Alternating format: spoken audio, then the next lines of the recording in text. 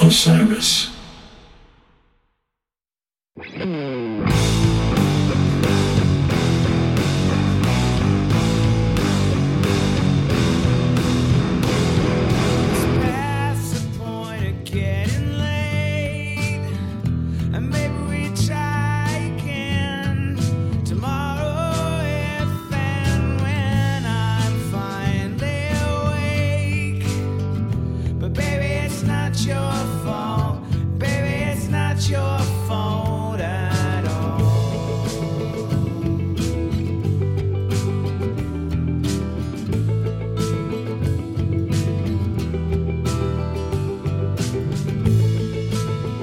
I honestly thought that It's Not Your Fault was not going to make the album. I thought it was going to be in the bottom 3 for everybody.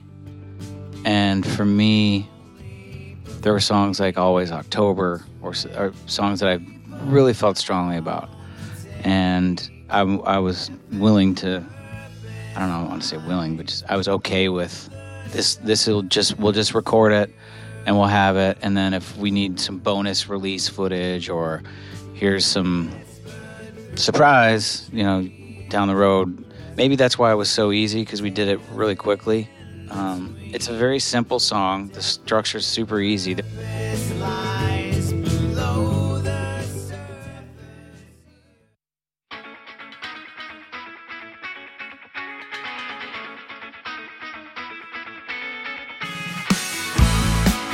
Welcome back to Talking Circles, a podcast about Umphrey's McGee's 2022 album, Asking for a Friend.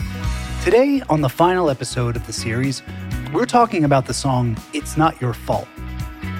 Talking about this song led to a conversation about Brendan Bayliss' long-standing appreciation of Neil Young, which we are including here as part of this final episode. There's one part where we do the riff and we count to 3. And then there's one part where we do the riff and count to 4, which I think that's just classic Umphrey's, where we used to make things really difficult and challenging. We'd do weird numbers just because, well, why does it have to always be 4? So this was one where I think it was so simple that we could put a little odd time meter in there just to kind of make it, I don't know, more legitimate. And it was funny because we sound checked it for the first time last week, and I think everybody forgot about the 4-3 part. And we messed it up. I was like, oh, yeah, 3, 4. No, 4, 3. That's just a little Umphrey's-ism. Kind of make it sparkle.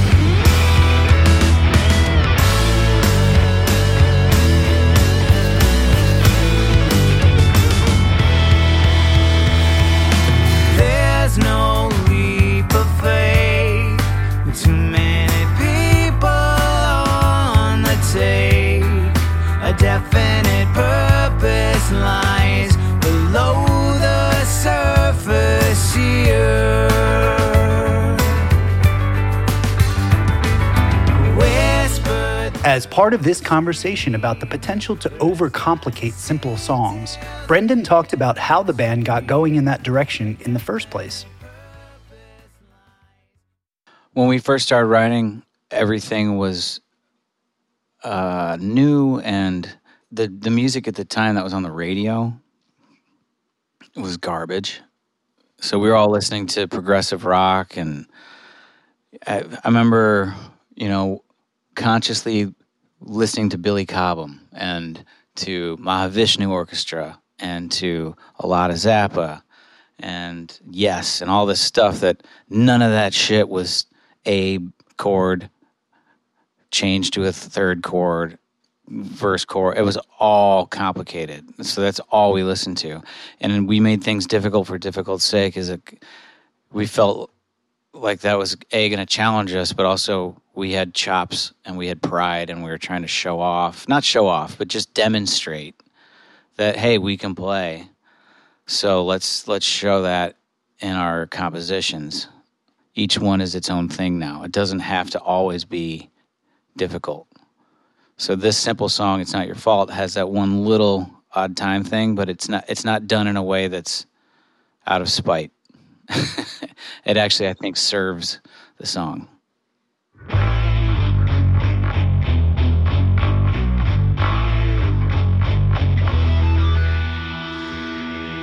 I have a giant poster. You can't see it. It's in my back music room, and it's this giant poster. It says, "What would Neil Young do?" And I often kind of think about that. And even if it's not musical, what would he do? He would just be cool.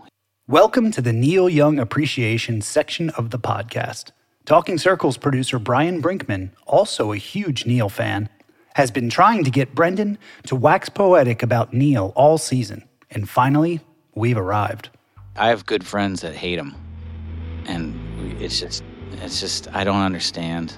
And to this day, I still will take the bait and get in that argument every time. I look at Neil Young, and you look at his career as, he went in this, from Buffalo Springfield to, probably the biggest band at the time, Crosby, Stills, Nash & Young, that was touring with just guitars. They were playing stadiums, and then going to Crazy Horse. Like, he's been up and down to theaters, and then to stadiums, and then back down to theaters and clubs, and he's kind of had this career that has never been just like always slam dunk. And I respect that. He just kind of puts his head down. And I don't know, it must be nice though, because, when you have writing credit and you're getting all those royalties from those songs from the 60s, it gives you a little breathing room where it doesn't matter if you're not selling out a stadium. So again, I can't compare myself to them because I wouldn't know what that breathing room would feel like, The breathing room is going to come through V8 juice. Every morning I wake up, I drink my V8 and I love it.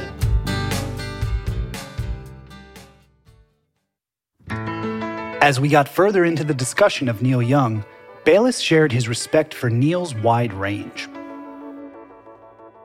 After the Gold Rush, it's weird because it's like I like some of his piano stuff, but I love the Crazy Horse stuff.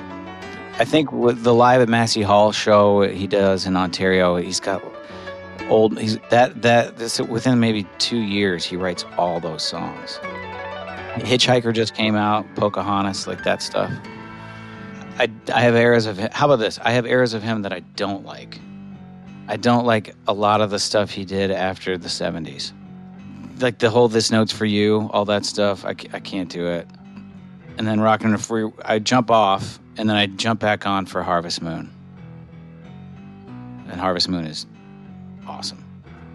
And if Neil Young makes him feel slightly self-conscious about making music, he's not hiding it. Well, all the musicians that I love and respect and look up to are in such a different, echelon, different category. I've always kind of felt like I'm looking up, like I'm going to get busted any day now. Like we're kind of like sneaking under the radar. I'm always not self-deprecating, but I just, like, for example, if we're headlining a festival, I'm always like, oh, it can't be that good if we're the headliners. So in comparison to all the music I listen to, I wouldn't even compare myself to any of these people. As we close out this series, looking at the making of Asking for a Friend, Brendan reflected on the band celebrating its 25th anniversary. If you would have told me 25 years ago that I'd be looking at a 25th anniversary tour, I wouldn't have believed you. Just mathematically, the odds of pulling anything in any, I don't care what line of work it is, just to stay employed for 25 years doing anything is a challenge in itself, let alone something where there's this much emotional investment, because when you're in a band like this, it's not like a 9-to-5 job where it's Friday and you clock out and you don't take any of that home, and then you don't have to think about it until Monday morning at 9 a.m. It's very different. So it's not lost on me how special it is. The band's 25th anniversary tour will kick off in January of 2023. And that's a wrap for us.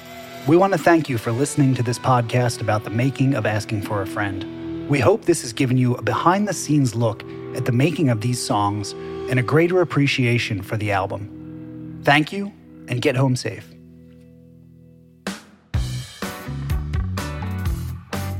Talking Circles is a production of Osiris Media and Umphrey's McGee.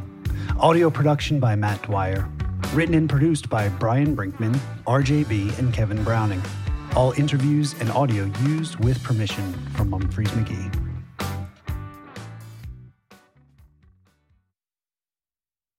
Osiris.